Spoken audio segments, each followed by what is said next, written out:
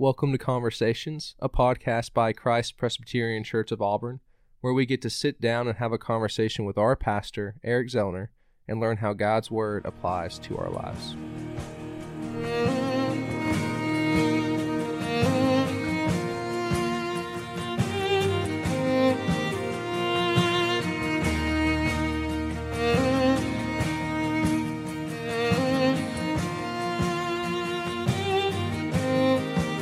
Welcome back to Conversations.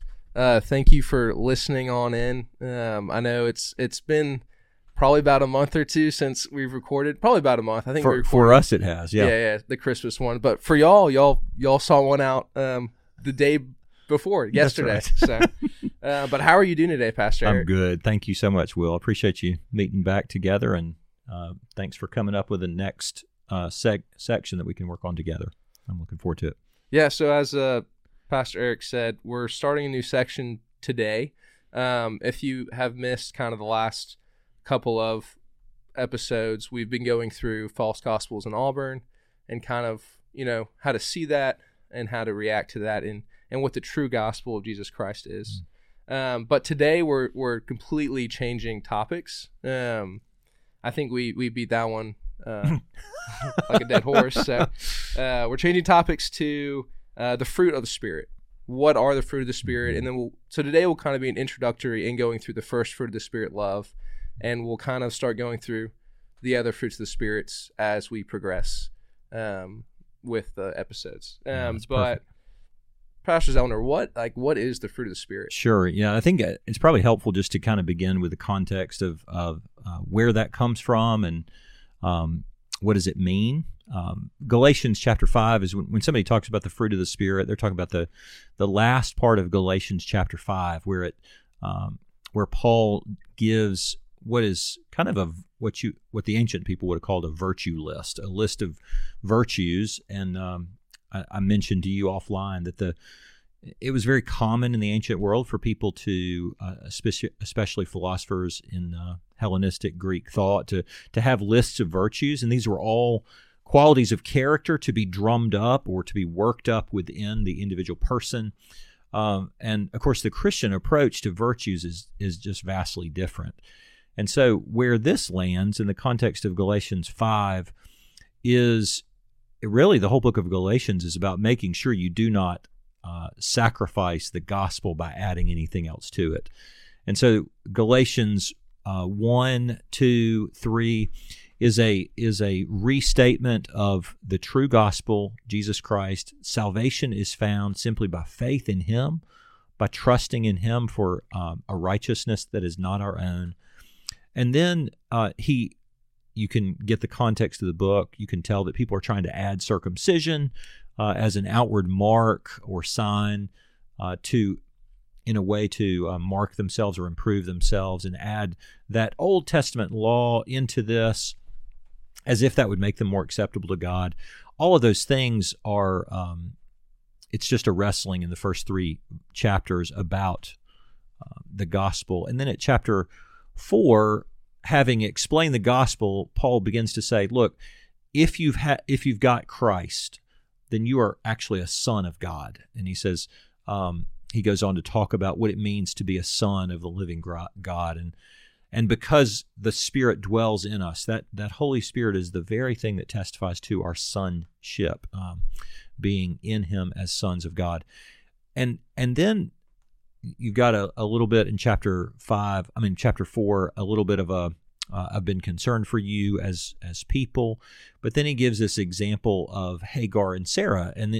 And what he's doing there is he's comparing what it would be like to live under the law as slavery, and then what it's like to live under promise, through the promise, like as Sarah was the seed, the woman through whom God delivered the promise to Abraham for a son. And in saying that transitions his thinking into, let's be really clear, Christ has set you free from the works of the law. And so by setting you free, it is that Holy Spirit dwelling in you that you now begin to learn what it means to live as a person who is not enslaved as the old man was enslaved but is now a new creation.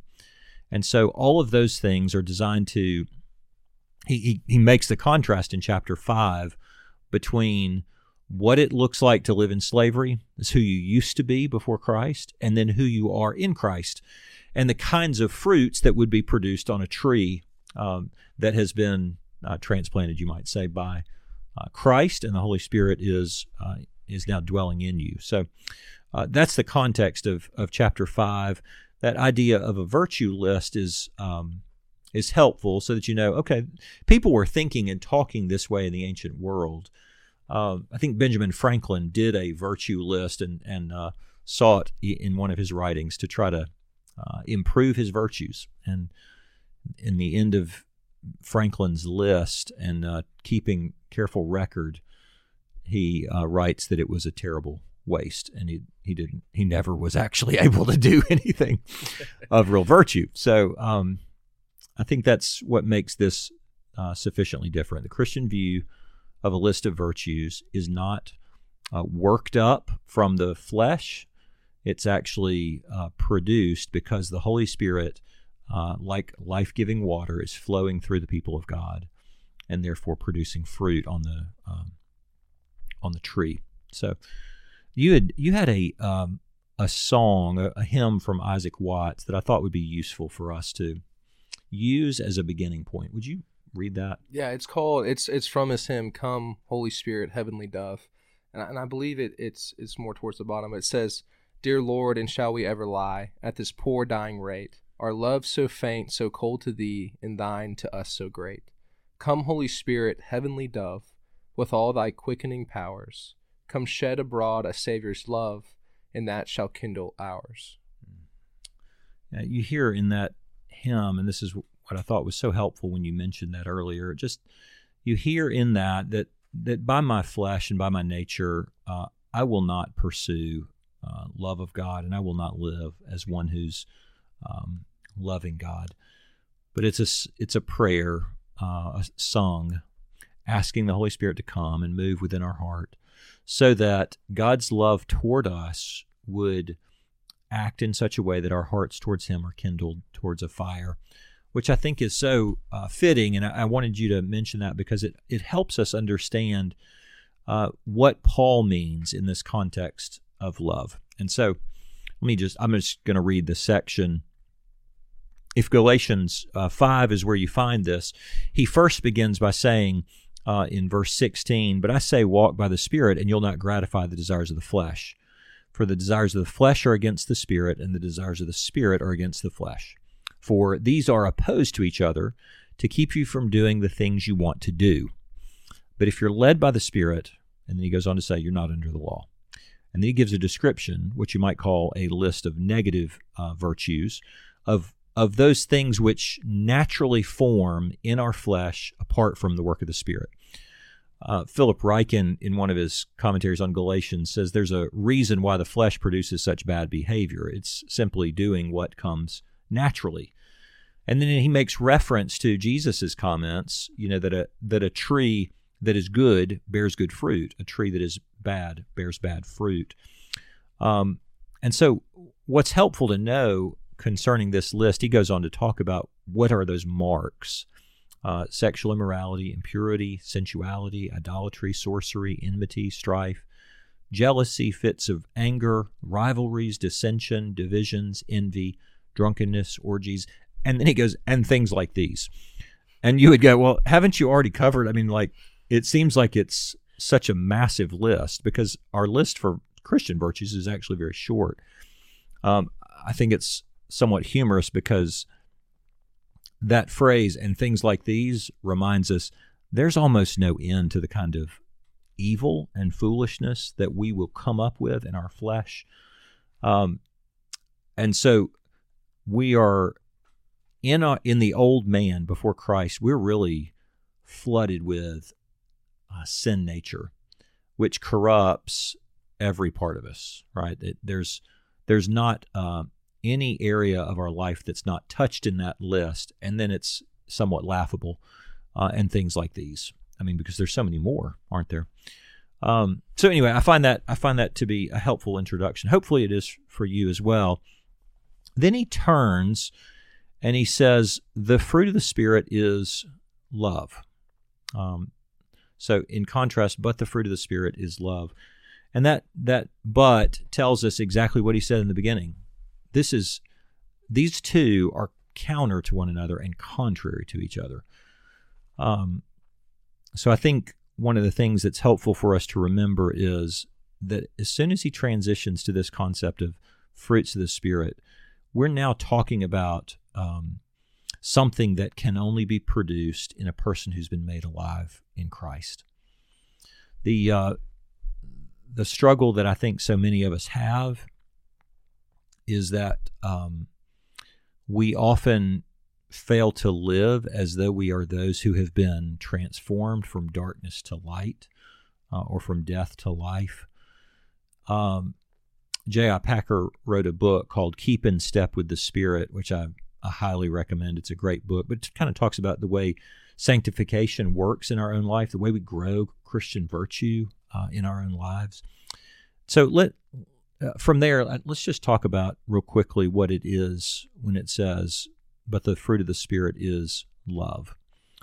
Would you read 1 John 4? I think we said verse 7. Yeah. Would you read 7 through 12 for us? Yes. Verse 7.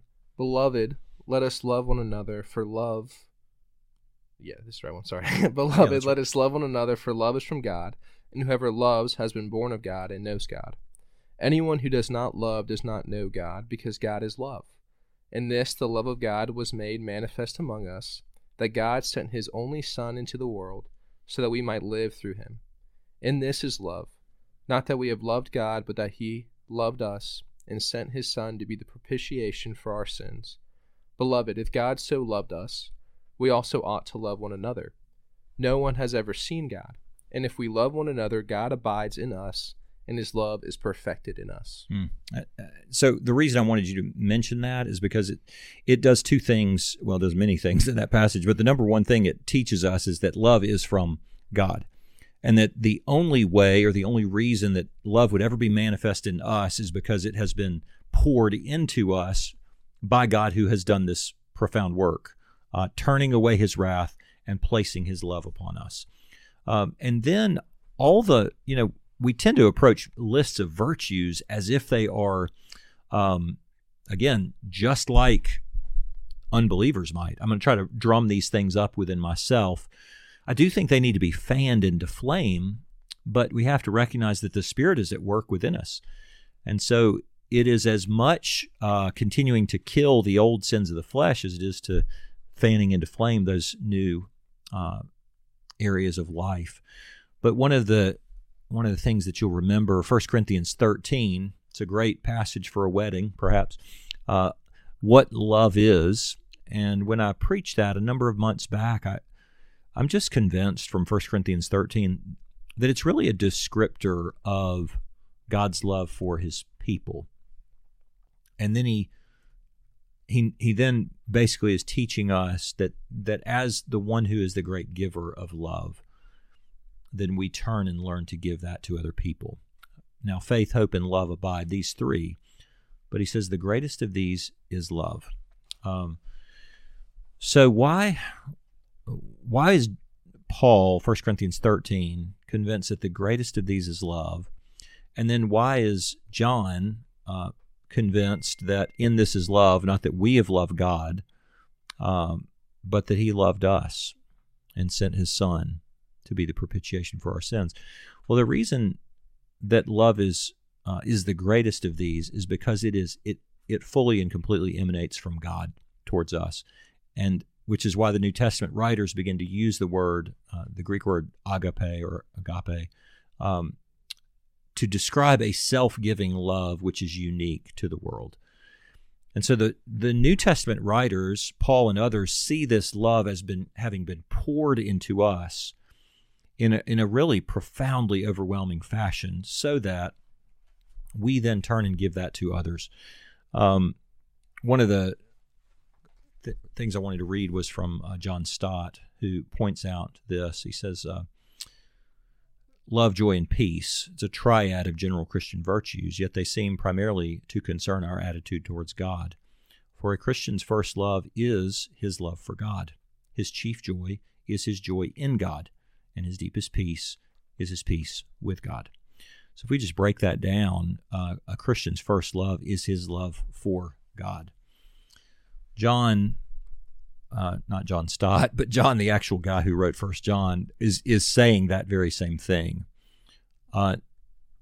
If God so loved us, we ought to love other people. And then he points out how, and to me, I think 1 John 4:12 helps explain love as a virtue in Galatians 5. If love is the first, the fruit of the Spirit is love. John says, 1 John 4:12, no one's ever seen God.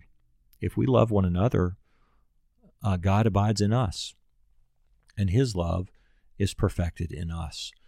And so his point is that by our capacity to enjoy and almost preach the gospel to ourselves, recognizing that the fruit of the Spirit, love, we don't begin by trying to produce that virtue in ourselves. We begin by recognizing that God has poured it into us. And because his Spirit dwells in us, then we begin to think, as John defines love, and that is as a giving of oneself for the good of the other person, which is precisely why 1 Corinthians 13, 1 John 4, even this part in Galatians 5, it becomes something totally different, right? Love is not how I feel about another person. It is choosing to do good and well for another person, and my feelings are in some ways secondary. We have the wonderful benefit of having known that though we were really pretty wretched, God decided to pour his love into us, even when we were the kind of people who were doing all of those negative virtues of Galatians 5. He's done something tremendous and kind. What else? No, I was going to say, I think it's in Romans 5 where it says that, a good man may die for someone, or a great man might even, but Christ came while we were still sinners. Yeah. That I think that's such an important point. Christ died for us while we were still sinners. Not that we had made ourselves lovely or anything like that. So then I think that, if you consider that point, and how do we turn and do that for other people? Love then becomes an action with or without someone having behavior or appearance or anything that draws us to them, right? I didn't have anything in and of myself, and yet God chose to draw near to me. In this is love, not that we have loved God, but that he loved us and sent his Son to be the propitiation for our sins. So, it's a great discussion. This is hopefully just a start. We're just beginning to try to scratch the surface on this, but it gives us a context, and it gives us the way to think through that very first fruit of the Spirit of love. I think the last thing I'd mention here, Will, and then I'll close my mouth for a couple weeks,